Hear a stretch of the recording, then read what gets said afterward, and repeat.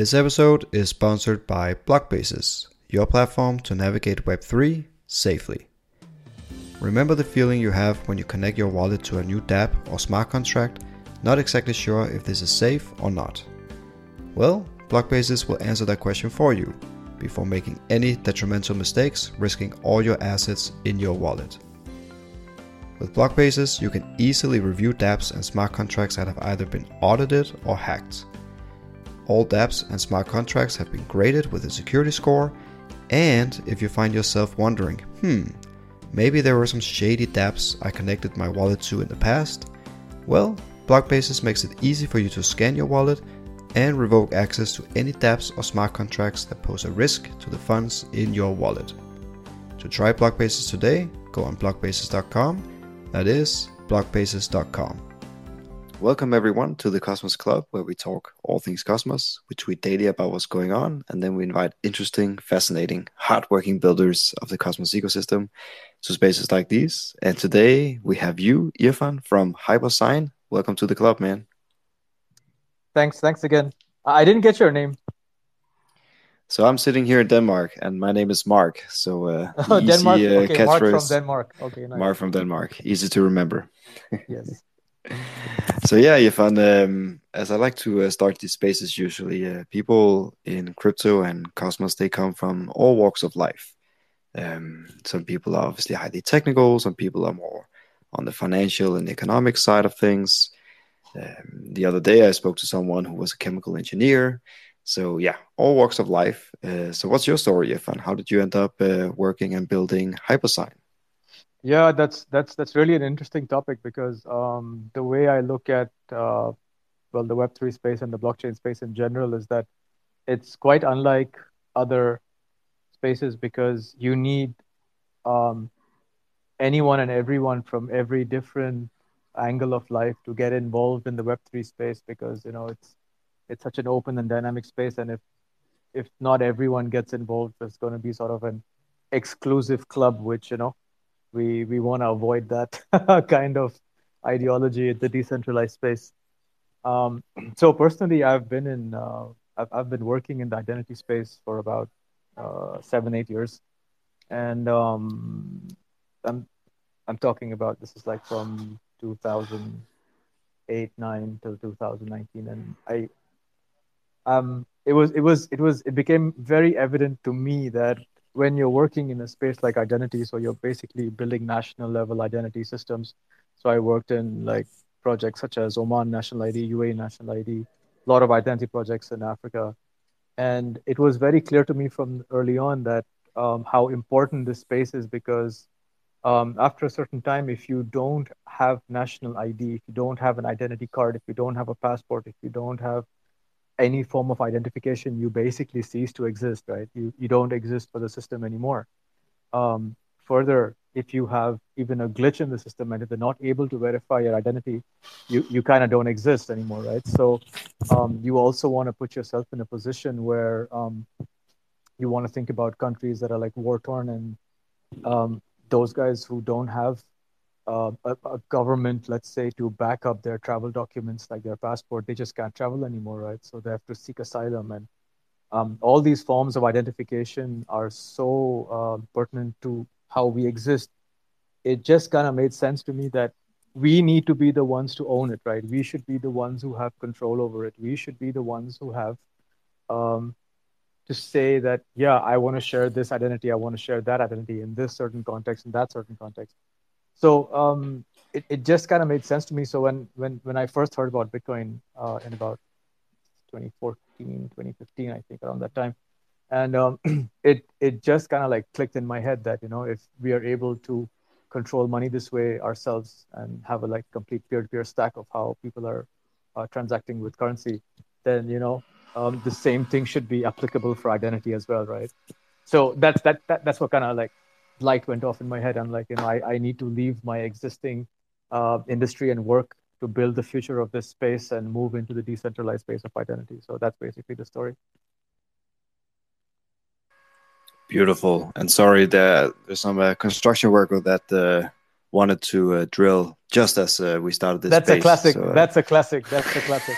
It has to happen, man. It has to happen. it's always like that, isn't it? Yeah, yeah, it has to. They're waiting for you, man. They're just waiting for you to switch on that mic, and that's it. So I'll just throw up another question and then Yeah, I'll sure. mute my mic. But yeah, so talk to us about what Hypersign is then for the uninitiated who is the first time they Um, hear about Hypersign. yeah. So we basically play in an interesting space.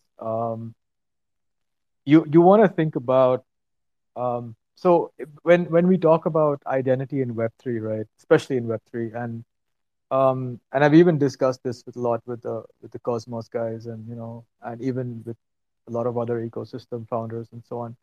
Um, Identity, maybe let's just take a step back, right? So if you take a look at how identity works in Web 2, right? Um, let's just remove all government identity for now. Okay, let's not discuss that anymore. Let's just focus purely on digital identity, right? So if you have to access your email or if you want to access anything nowadays, right, you need an email address.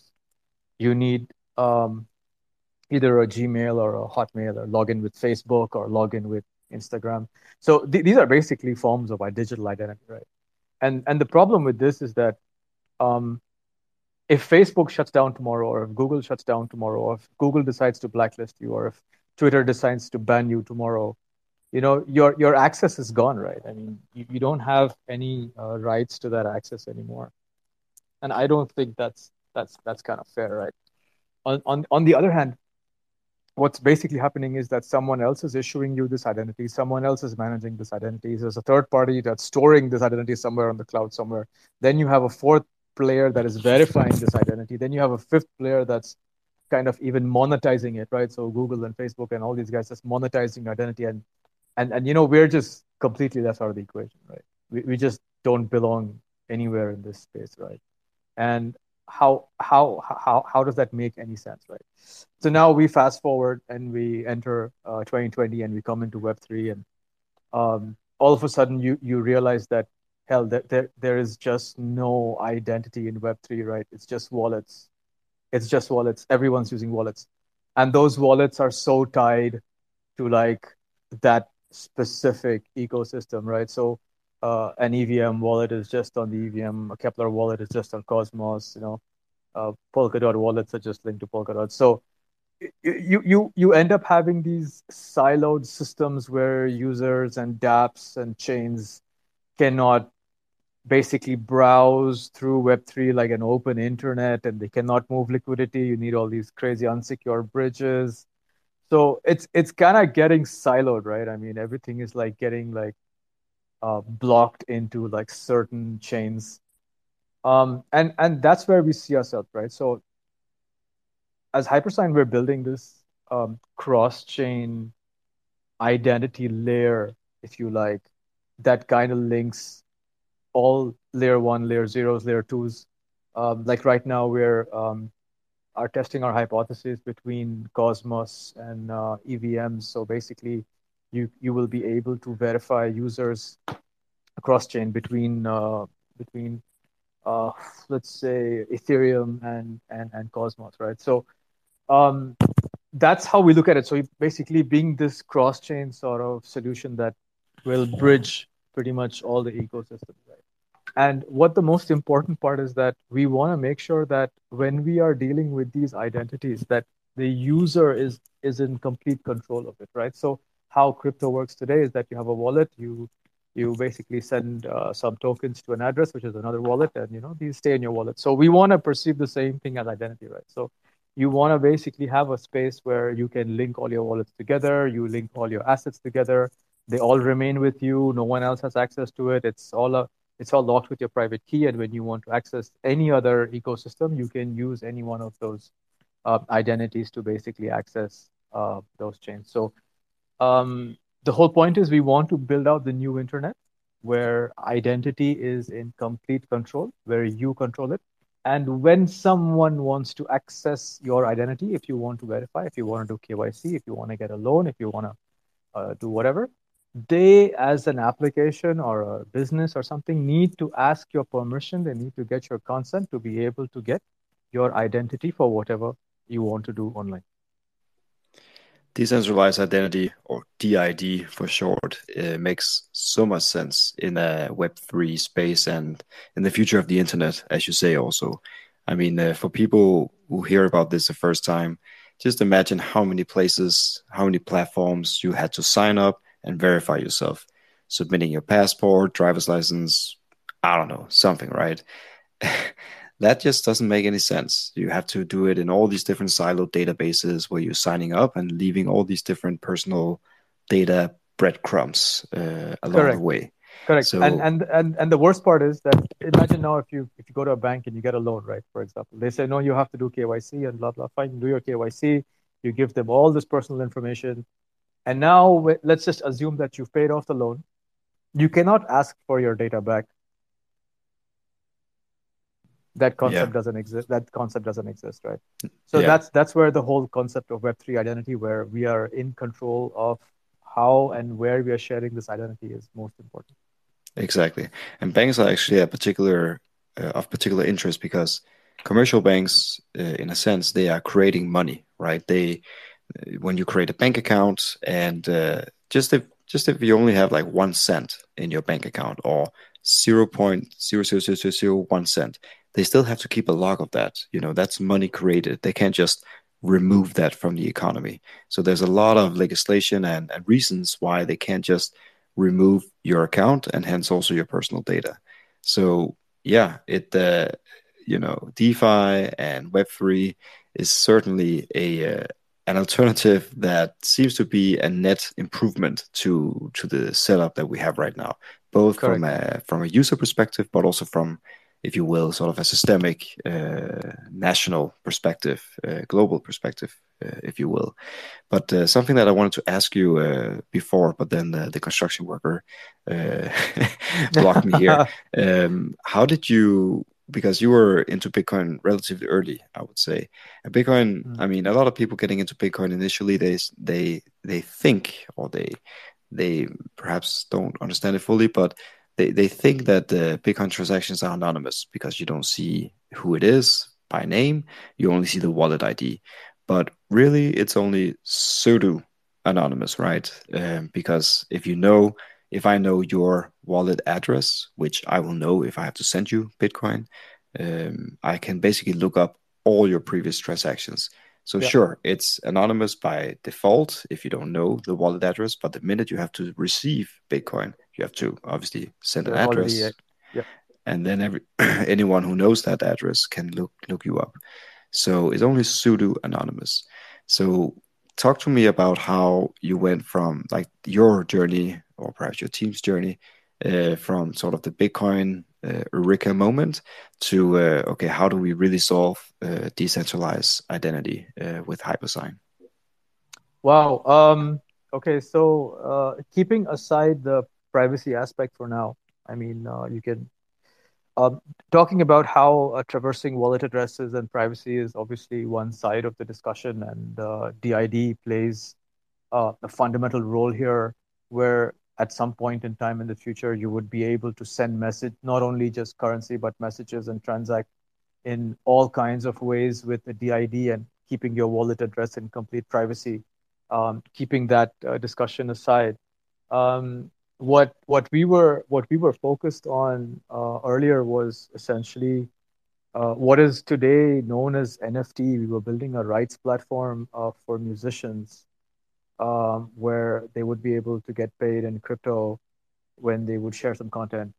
And what we kind of stumbled upon was that these kind of applications, and I'm talking like 2016, right, 2017, around that time.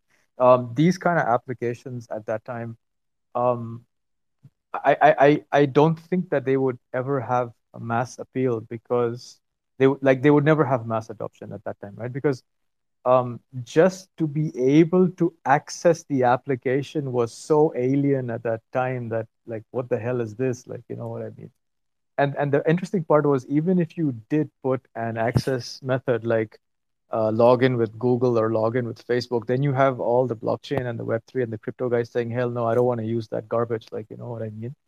So we were like, okay, this is a problem in itself. I mean, there's no point building all of this if the access to this kind of system is not simple and like secure at the same time, where Web 2 users would be comfortable to access and Web 3 users at the same time would be, yeah, I agree with this because my privacy and my security is taken care of, right? So we were like, we kind of pivoted at that time. We were like, okay, we're going to stop this, but we're going to focus more on access management.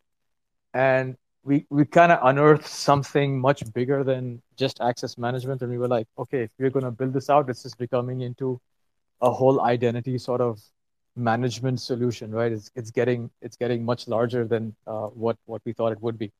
So that's how we basically stumbled upon it. Now, the interesting part is if you if you speak to most hardcore, like really hardcore Web3 guys, they most of them will not support identity. You get it, because like you rightly mentioned, they want to maintain that sort of pseudo anonymous kind of engagement. Fine, they stop using Bitcoin, but then they'll start using Monero or so many other privacy chains that are out there, right?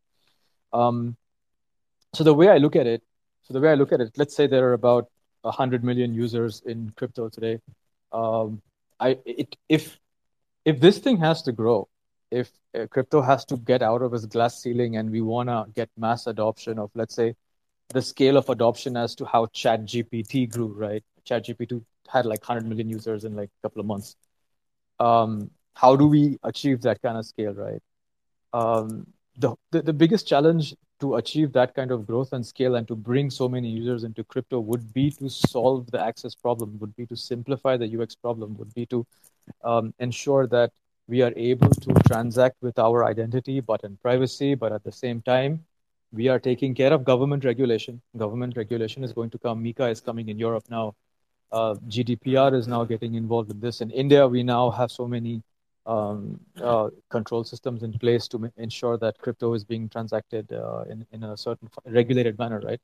So when you discuss these things with the Web3 guys, they're like, no, no, I don't want any of this. And the way I look at it, that okay, yes, you're going to have a kind of fork, right? It's going to be a fork where you have these hardcore uh, privacy oriented Web3 guys who are like, hell no, I am never ever ever going to do KYC. I'm never ever going to do any of this identity stuff. However, on the other hand, if you want this thing to grow, you will have to conform to government regulation at some time, because you're going to end up like Tornado Cash at the end of the day, right? So and nobody there's a huge segment of people who don't want that. They want to work with the government. So that's really the kind of core focus where we want to be, right? That we want to be around to ensure that we are raising the comfort level for the Web3 guys, saying, hey, you know what, you can do KYC. Your KYC data will remain with you. It's not going to be in the hands of some third party random KYC company. Your data remains with you. We're going to create credentials out of your identity, which remains with you, and then you can share this identity when you want, with whom you want, and no one gets to see your personal data. Of course, the zero knowledge proofs are in place, and at the same time, you're completely, you're in line with the government. And of course, I mean, if the government really wants to get involved, they're going to find your IP address and they're going to catch you anyway, right? So the whole point is that we need to be present in sort of between these spaces and ensure that there is user adoption happening, that Web3 is growing, that governments are kind of happy, that the Web3 kind of guys are happy. So we're really in a position where it's interesting, but we got to keep everybody happy at the same time. But it's extremely difficult. So that's what makes this really interesting for us. Definitely, man. And it is a very interesting space, I think, in general. It's always about timing in terms of massive adoption and massive success, like you mentioned, ChatGPT. But I think something like DIDs, decentralized identity, it will happen. The question is when. And whoever is standing as the best and first option on top of people's minds will probably most likely be the winner. Yeah, you're absolutely right. I mean, until late last year, we were not seeing any movement in this space, like zero. But now, especially with the push of zero knowledge proofs, we are seeing a huge demand for DID just coming out of the woodwork. You know what I mean? Hmm. I think they were not, they were kind of not. I feel that the DID and the verifiable credential were kind of not complete in its solution, but now with this whole zero knowledge privacy layer, it's sort of become like a whole solution that people are starting to accept and look forward to. Definitely. And let's talk about the space that you operate in, because as you say, it was more or less dead not too long ago, and now it's a vibrant space with multiple different people piling in and zero knowledge proofs, as you talk about. Yeah. Is definitely something that will push the space forward. So how is Hypersign unique compared to other players? How do you differentiate, basically? Um, yeah, so that's an interesting question. I mean, the problems that exist in Web3 when it comes to identity is, I mean, everyone's looking at it, right? All the businesses. When we had started, um, there was basically just these very big players like Civic, Sovereign at that time, which is Evernym today. You know, they got sold off to Avast, and they've branched out to a completely centralized kind of solution now. Um, so when we got into this space, it was like a dying space. You know what I mean? That uh, there were more of identity companies that were like had already established themselves in 2014, 2015, and then were dying out in 2016, 2017, and that's when we came in. It was just the beginning of the W3C at that time. DID standards were just being introduced, and even it was not clear how this whole thing is gonna pan out, right? And we were basically just evaluating as to how these things are going to grow. And what we understood early on, very early on, I'm talking about 2018, was that we started seeing a lot of these chains where the users were being siloed, right? Like if I am an Ethereum user, I'm like sort of this evangelist for Ethereum, and I don't want to talk to any other chains. And like this is my chain, and my chain is better than your chain, and that kind of thing. Like you know what I mean. But if you look at the internet today, that's not like that, right? It's not. You'll never know whether an application or a unit or a business is on AWS or on Azure or Google Cloud or Alibaba Cloud. Nobody cares, right? Nobody cares. It's just infrastructure at the back that you're just using to access your email or send money to a friend and so on, right? We kind of saw this gap very early on, saying that okay, guys, this is like a problem that needs to be solved. Why do I need 10 different wallets to access 10 different chains? Like, you know what I mean? Because one chain has a certain application that another chain doesn't have that I need, and another chain has, and it just kind of like hit us at that time that okay, I think the best place to focus on is ensure that users right from the get-go should be able to, number one, consolidate all their wallets into one space, which is in their control, and then use whatever wallet they want to access any chain they want based on the DIDs you get it. So, and of course, now with zero knowledge, it's like advancing in terms of privacy as well.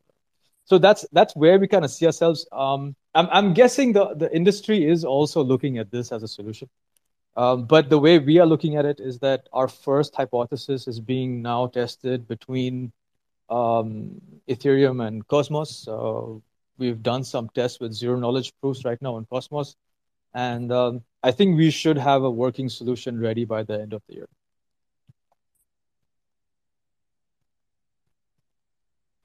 Oh, sorry about that. I was on mute.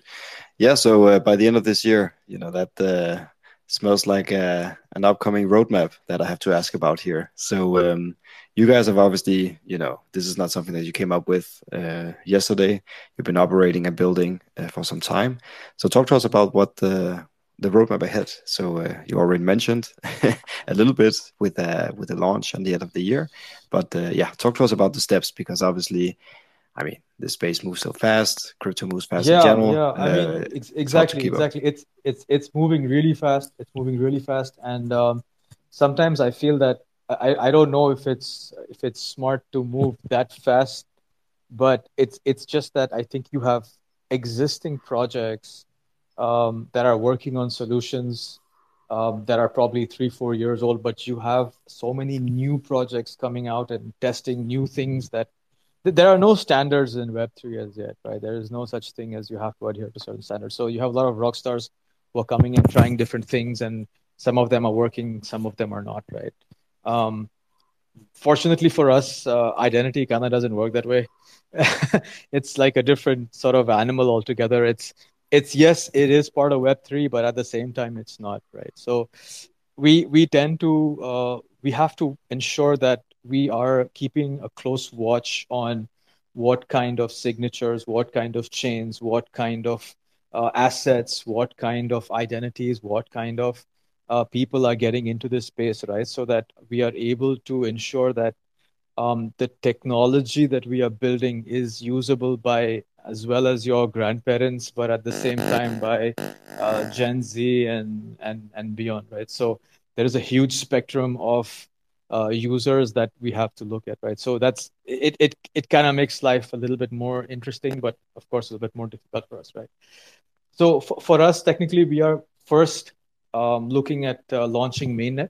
So we've spent the last 6, 8 months just integrating DIDs, testing solutions with verifiable credentials, trying to implement zero knowledge proof in various environments. We recently worked with a launchpad, I think Web3's first launchpad on Cosmos called EclipsePad. These are the guys who are gonna um, launch a government uh, certified launchpad where people will be legally allowed to buy tokens and sell tokens, right? And for that, they will have to do KYC, and there's a privacy layer involved and so on, right? So that's the kind of direction we're headed in. Of course, this Q3 is all about launching our mainnet. We have around 18 to 20 different D applications as well as regular applications that are testing, building, and deploying Hypersign, the Hypersign protocol right now in terms of access management, in terms of identity management, in terms of security, privacy, zero knowledge, and so on, right? So the rest of this year is mainly going to go in launching our mainnet and ensuring that we have enough solutions in various verticals. So we are also trying to work very closely with some certain governments. I'm not going to name them, obviously, but as you know, that there are privacy laws coming in most of the world now. Self-sovereign identity-based privacy laws are coming in. India is coming out with one. Europe is coming out with one. So there are some countries in Africa that are also looking at this. You know what I mean? So we want to make sure that yes, we are present in some government business contracts. Then there are enterprises who are increasingly getting involved in how can we ensure that we are not taking on any risk of hosting user data. So now, if as a business, if you're caught, or if let's just say if your business has had a data breach, you're going to be levied some crazy fines. This is the new laws that are coming into most countries to ensure that businesses are more aware about how they're dealing with user data, right? This is all thanks to Facebook and Google and all these crazy things that they're doing with personal data. So the dynamics and the paradigm shift that is going to be coming in the next few years is all pushing towards what we are building, in the sense that they all these businesses will be like forced to basically not touch any sort of user data. They can keep all the metadata if they like, but as soon as it comes to some personal information, whether it's a phone number, whether it's a home address, whether it's a blood type, whatever, there's going to be a lot of regulation. I think that this place is going to be as regulated as the financial sector is, right? So it's not going to be very different. Um, so that's the kind of space we're headed in. So you can say mainnet, looking at more projects that basically need a privacy layer, that need a security layer, that need to deploy identity systems that can be rolled out quickly. This is also one main objective, that we want to make sure that our systems are easy to be adopted, especially by KYC companies who are now looking ahead and saying, okay, guys, I need to do, on-chain KYC. How do I do this? Can you please explain to us? So we're basically trying to bridge that gap between Web 2 and Web 3 and make sure that our mainnet launch and the products that we have already launched are now very easy to adapt by businesses in both sides of the world, Web 2 and Web 3. So that's the next 6 months is just focused on that. Beautiful, man. I'm curious to hear from an expert like yourself, how do you see this getting rolled out from a user's perspective? Is it like we all know about signing with Google, signing with Facebook? In the future, in Web3, and as the internet gets eaten by Web3, will it be Yeah, more like, sign in with your Hypersign ID, or is yeah, that how it yeah, will be yeah. experienced from a user perspective? Yeah. Okay, so that's a very good question. How do the users see this, right? It's in most users will have a lot of friction in trying to get their head around as to how this thing is going to pan out, right? Um, Obviously, Hypersign is an infrastructure. There's no such, I mean, we can do login with Hypersign ID, but that's not the idea, right? Um, the Hypersign's mission is to enable businesses to have their own login and then use that login to access whatever or even enable regular users like you and me to have their own access, right? So it's not login with, you want to log in with Mark, and not log in with Hypersign ID. You know what I mean? So that's the kind of thought process that has to change, right? And the way it's looking as of now, what I'm seeing in the industry, what I'm seeing what governments are doing, what I'm seeing what businesses are doing. So if you look at the biggest identity players in the business, so like Thales, G&D, they're like 200, 300-year-old companies that have been involved in passport manufacturing and printing for the last 200 years, right? So even they have now started to deploy wallets. So what it looks like is that everyone on Earth is going to have a wallet, and if you don't have a wallet, that's going to be a problem, right? That's the first beginning of the friction. So as of today, nobody has wallets, except for those who are doing like store value cash. So fintech companies, they came out with the concept of wallets. Um, so now you have to open up your application, which is basically a wallet. You have all your credit cards and your payment cards and your banks in it, and then you use that to make payments, right? You want to imagine like a similar sort of user experience where you open up an application, you can make a payment or even verify yourself. So if you're entering the airport, you open up your wallet or your application, you sign in with your national ID or whatever identity you need. Then you show your passport, then you show your boarding pass, and then you scan your face, and then you get it, right? So how I would see this panning out is basically users first trying to understand what is a wallet, how it works, and then sort of branch out from there. Awesome, man. I mean, man, I can't wait for the day when Facebook, Google, and all these guys are getting challenged from harvesting and mismanaging all our personal data, selling it, Yeah, it's reselling. happening. Yeah, it's happening. It's happening already. I think they got a $1 billion fine from Europe now. So It's crazy. It's crazy, man. something like this. It's Yeah, crazy, yeah, man. yeah. And really, I think you guys are doing a tremendous service to the entire blockchain community, not just Cosmos, because a lot of people they hear about Bitcoin as you also did. Many people start there, right? And then you start questioning like, okay, what can blockchain be used for? Is it just challenging the sort of central banking financial system, or is it more than this? And you quickly stumble upon blockchain, Ethereum, perhaps, maybe Cosmos, even if you are typically more technical, and you start realizing, okay, wow, you can do all these kind of things with blockchain. And one of the first things that you hear about is data, your personal data, or online identity. So a lot of promises have been made, I think, about storing your personal data in your own wallet. Take back control of your personal data. Break up the data silos where Facebook, Google, and all the big tech firms are, the big silos that are monetizing this and becoming billion-dollar companies. And if you don't, like, if we continue on this path, we'll just start seeing, Google becoming bigger, Facebook becoming bigger. Like, they will just continue to grow and take over anything that has value, which is more and more just our data. So that's one path that we can take in the future. Another one is blockchain, where you take back control of your personal data, you own your own data, you can give access and consent to whatever platforms that you use, but you have control. That to me sounds like a much brighter future, and that's something that you guys are working on, and again, a tremendous service to the entire community. So yeah, kudos to you and your team for working on this. It's not just another app or something like that. It's really something that can change society as a whole, I think. Um, But yeah, leading on to that, that's sort of a philosophical almost discussion there. Talk to us about how Hypersign will evolve from here. You mentioned that you want to go live within this year. So let's look a bit further ahead, like 5, 10 years from now, let's say. How would Hypersign look like if you manage to execute on all the different things that you want to execute on successfully, of course? Wow.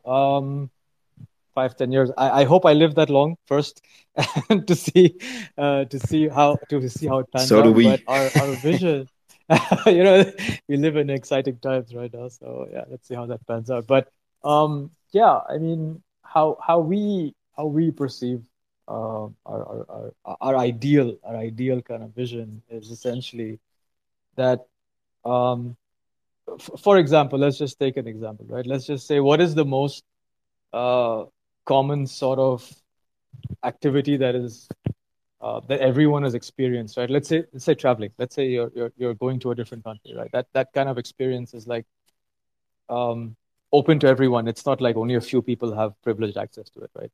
Everyone has at some point in time traveled to some different place, right? And on average, when you travel to a different, especially to a different country, right, you would need between 7 and 10 different documents if you would have to go somewhere, right? So typically you would need a passport. For people like us from India, especially, we need visas. You know what I mean? Plus, then you would need like your vaccine certificates, and then you would need your hotel booking, and then you would need your train booking, and then you have, every country has their own list of requirements, right? That you need to bring in if you're coming from somewhere else. And what's interesting is that a lot of these documents are extremely prone to like forgery and like just making fraud out of different kinds of visas and even your travel documents. I mean, the whole vaccine document was like a joke. I mean, I had so many friends who were just like taking each other's vaccine document, just photoshopping it, just adding their own names and traveling with it. Like, you know what I mean? So I mean, yeah, it's all fun and games to a certain extent, but it can get serious, right? In the sense that if it's like really a serious problem where you have terminal sort of viruses flying around, you really need to have the vaccine in place. Countries cannot afford to allow people in. So the whole point is that as a user, you want to be like at the same time looking at the government side of things, at the same time looking at the business side of things, at the same time looking at the user side of things. There needs to be one common ground. There needs to be one common ground that everyone can come to. So number one, the users need to be, guys, hey, this is my data. It has to remain in my control. I cannot store it with Facebook. I cannot store it with my healthcare provider. I cannot store it with some credit card company. I cannot store it with some fintech company. No, it's my data. It's got to be in my control. So that's one side of things. The other side of things is the enterprises, is the businesses. Businesses need to verify users. They need to ensure that the user is actually saying who they are and in reality, right? They cannot have like some guy coming in with some other documents that is happening right now. This is basically fraud and forgery. So there's a huge cost and risk of KYC. And if you look at banking and lending and insurance and shipping, it's a huge cost for them to manage this, right? So on the other hand, businesses have the right, okay, this is their fundamental right to have access to updated, validated, proved user data before they start doing business with any person, entity, or government, right? Now, the third side is the government side. This is equally important, right? Government needs to ensure that all benefits and all sorts of rations and all sorts of support is being given out, that they're able to. I don't want to use the word control, but yes, I'm not the most government supportive person, but yes, there has to be some sort of method to the madness. You need someone to basically look after the roads, pick up the trash, make sure that things are running. That's a function, right? I mean, I'm not getting into the discussion of how governments are corrupt and enterprises are corrupt and so on. But what I'm just trying to say is that in an ideal perspective, the government has to perform a role, right? It has to take care of its citizens. It has to take care of the how the finances are being managed in the country, whether it's taxation and so on, right? So how we envision Hypersign basically is that as a user, you have complete privacy, you have complete security, you have complete control as to how your personal data is being stored, managed, and shared and monetized, while supporting businesses who are now able to access this data. Now, remember, there are a lot of businesses who want to access this data beyond just verification, authentication. They want to access the data because they want to promote themselves. If they want to be like McDonald's wants to be like, okay, I want to reach out to, let's say, people who are under 30 years of age, above 20 years of age, and living in a specific city in a certain part of the world. They should be able to do that. They don't need to know the first and last name and the home address, right? They don't need to know that. What they do need to know is that, okay, I need to target 1 million users tomorrow, and they have to be of this age, living in this certain area. That's the objective, right? And that's the kind of quality, consent driven, opt-in kind of marketing solution that they will be able to guarantee. Right now, Google and Facebook, they are basically charging billions and billions of dollars to Nike, Reebok, and all these guys, but they don't really know how their ad money is being spent, right? You're just like keeping your fingers crossed, saying, okay, I hope 1 million people saw my ad, right? I mean, this is winging it. It's like playing wild wild west with this, right? But imagine how the paradigm shift will change, that you are, because your data is verified and up to date and validated in your wallet, you are now receiving messages because you have agreed. Imagine you don't have money tomorrow, you're completely broke, and you're like, okay, man, I need like 10 euros. What do I do? Okay, you're gonna be like, okay, for the next 10 days, I allow Nike, Reebok, I don't know, Decathlon, whatever it is, to send me marketing messages. And now they have a complete solution to reach out to you where you are getting paid directly, and none of that money is going to Facebook, right? None of that money is going to any of these crappy companies. That money goes directly to the user. So that's the kind of paradigm shift we want to bring when it comes to user verification, authentication, interacting with businesses, whether it's marketing, whether it's just verification, right? Now, on the flip side, it's government. Government also needs to make sure that someone who is paying their taxes is getting all their benefits as promised, a place where all your healthcare data is in one place, and to make sure that the insurance companies are paying you on time. All your It's a very simple example, right? So imagine now, if you're sick for the last 10 years, for example, if you're sick, you have gone to 10 different hospitals. All 10 different hospitals have taken your data. They're all fragmented at different places. Now imagine if it was how Hypersign perceives these things, right? You have been to 10 different hospitals. All those hospitals have sent that data to your wallet. That data is now in your wallet. So you are now being able to run analytics on a historical data point that has been in your wallet. So you are able to actively predict how your health is going to evolve. You know what I mean? Because you have all that data in one place, and it's not siloed in 10 different hospitals across the globe because you visited 10 different times, 10 different hospitals, right? And that's how even the government is able to get involved and say, okay, my citizens are being healthy, because the general outlook is that now we have citizen data, because the health, or they will be able to understand whether now cancer seems to be going up, so they can quickly address that kind of solution, right? They can go and fund cancer projects and so on. So just to be able to make those decisions, in because you have all that data in one place, and you're able to run analytics, understand that data intimately, is what how we look at these things, that to be able to predict a safer future for everyone, just having your data in one place, that's how we basically look at it. It's such a big improvement to society when we get to that point. Yeah, Hospitals, but a this great is this is example. idealistic. When you asked ideals, so this is how we Of consider it to course, be ideal. You know what I mean? of course. But I think hospitals and the medical industry in general is such a good example of why this is needed. I mean, I'm sitting here in Denmark, as I mentioned in the beginning, and we have universal healthcare.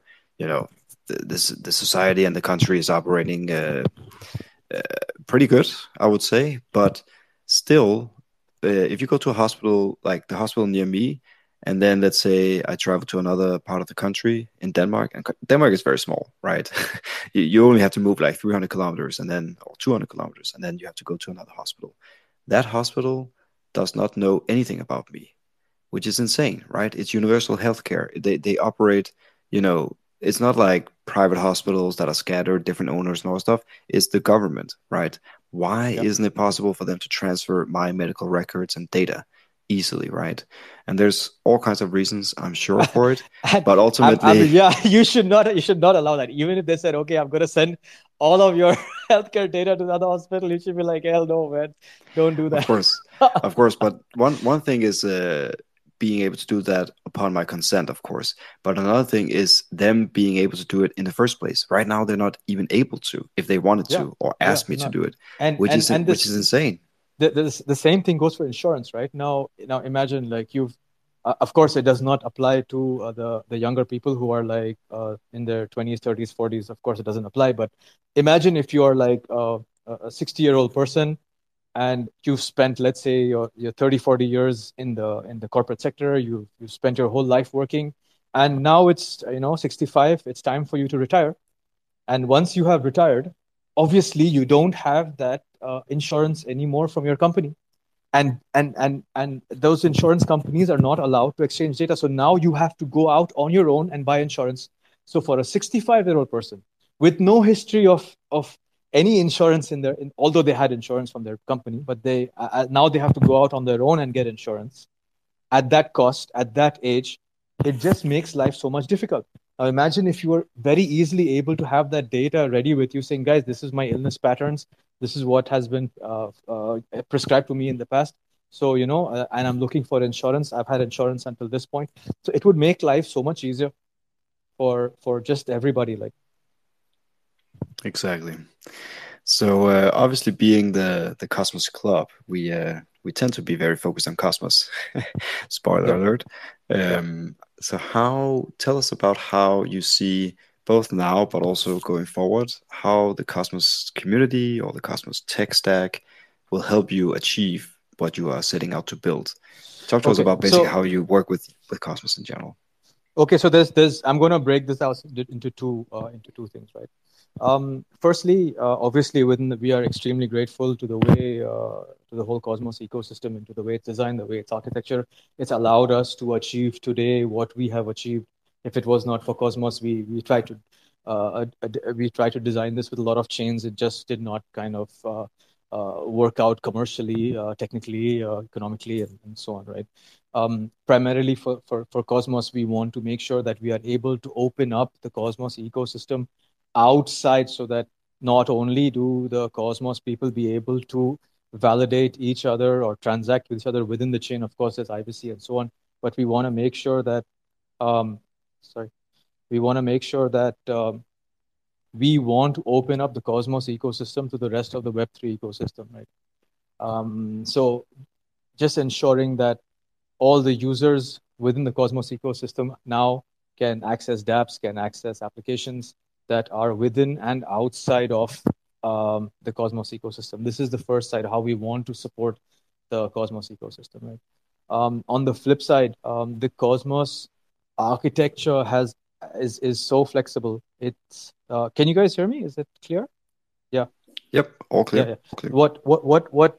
What really allowed us, and why one of the main reasons why we selected Cosmos SDK is that if you so like I mentioned before, identity is not um, something that Web3 typically understands, right? It's kind of a bit on the outside, right? It's an outlier sort of industry that is one of the verticals of Web3. So you have a DeFi, you have NFT, and you have identity and the metaverse. So you have these kind of three or four different verticals, right? Identity obviously being on the other side of things. But what Cosmos SDK essentially allowed us to do was to ensure that we are able to, from scratch, be able to build out an app chain, if you like, design for identity. What does that mean? Right? What does that mean, design for identity? Right? Imagine that if you were a CIO, or if you're a country, or if you're a government organization, and you have, let's say, 5,000 employees, 10,000 employees, and all these 10,000 employees are, let's just say, accessing 200 applications um, about 10 times a day, right? About 10 times a day. And how would you budget for that? How would you like extrapolate a cost and be like, okay, all these 5,000 employees need to access these 200 applications 100 times a day. How do I do that? Right. So that's the kind of typical discussion every CIO and CTO has, like how they're going to manage their access, right? It's extremely difficult to do it on chains that have variable gas fees. You know what I mean? So if you have, like, let's say you're trying to enter an airport and someone launches CryptoKitties on your chain and the gas price is shot up by 100x. Imagine trying to run a transaction on that. You know what I mean? Like, you are like, what the hell, man? I'm stuck at the airport. I can't go anywhere because the gas fees went up. You know what I mean? The network is congested. You have to wait. Network is yeah. So that is the zones concept in Cosmos kind of like blew our minds, is because now we are able to price, we are able to structure, we are able to build scale for X or N number of transactions to happen at an extremely sort of predictable or a sort of controlled cost structure. You know what I mean? And that is really the edge that Cosmos was able to deliver to Hypersign, which puts us in a position where we can now speak to any application in Web3, any application in the regular Web2 world or enterprise world or an airport or a government or whatever it is, and be like, hey, this is a world-class solution available to you that is not less than AWS or CA or Oracle or any of Microsoft's identity solution. You know what I mean? So that's where Cosmos really helped us out. Beautiful, man. So how can we help you progress and get the word out about Hypersign? How how can the community basically engage? You're already doing it, so thank you very much, Mark. I appreciate it for arranging this call. Already is a huge deal for us. We appreciate it. Thank you so much. But yeah, I mean, of course, adoption is key. We need to be able to get the word out. Mainnet is something that is extremely important for us. It's a huge milestone for us. We need more exposure. We need to be tightly further integrated into the Cosmos ecosystem. We're trying to talk to as many projects as possible, trying to have like outpost integrations, trying to have IBC integrations, those kind of discussions with each and every project. So if there is any project out there, especially right now within the Cosmos ecosystem, that is looking to explore any form of privacy-based identity, on-chain KYC, don't hesitate to reach out to us, maybe through Cosmos Club or any other sort of communication channel. Just let us know, and it would be good to have a chat and see how we can integrate. Beautiful, man. I mean, I'll be more direct than you because you're a humble man. Go and follow Hypersign. Go and check them out. Make sure to stay tuned, basically, because this whole space is gonna blow up, and if it blow in a good way, and if it blows up in Cosmos, I think we succeeded together. So yeah, go follow Hypersign today if you're listening now or re-listening on our podcast. So thank you so much for coming on today, and thank you so much for sharing all the details and what you guys are working on. We thank you for basically taking this challenge. It's such a big promise that blockchain needs to execute on if we are to continue existing and growing as an ecosystem. So DIDs are important. It's only going to be more important in the future, and perhaps Hypersign will come out on top as the winner. That would be awesome to see. Yeah, I mean, yeah, sure. For us, I mean, we only win when everybody wins, right? So we need to work as a team. We need to make sure that everyone is together on this, and it's a collective fight to ensure that we want to take our control of our data back, right? So collaboration is key, the way I look at it. I would really like it if in about 6 months' time we could have another chat with you, Mark, just after mainnet. And just discuss how things are looking and take it forward from there.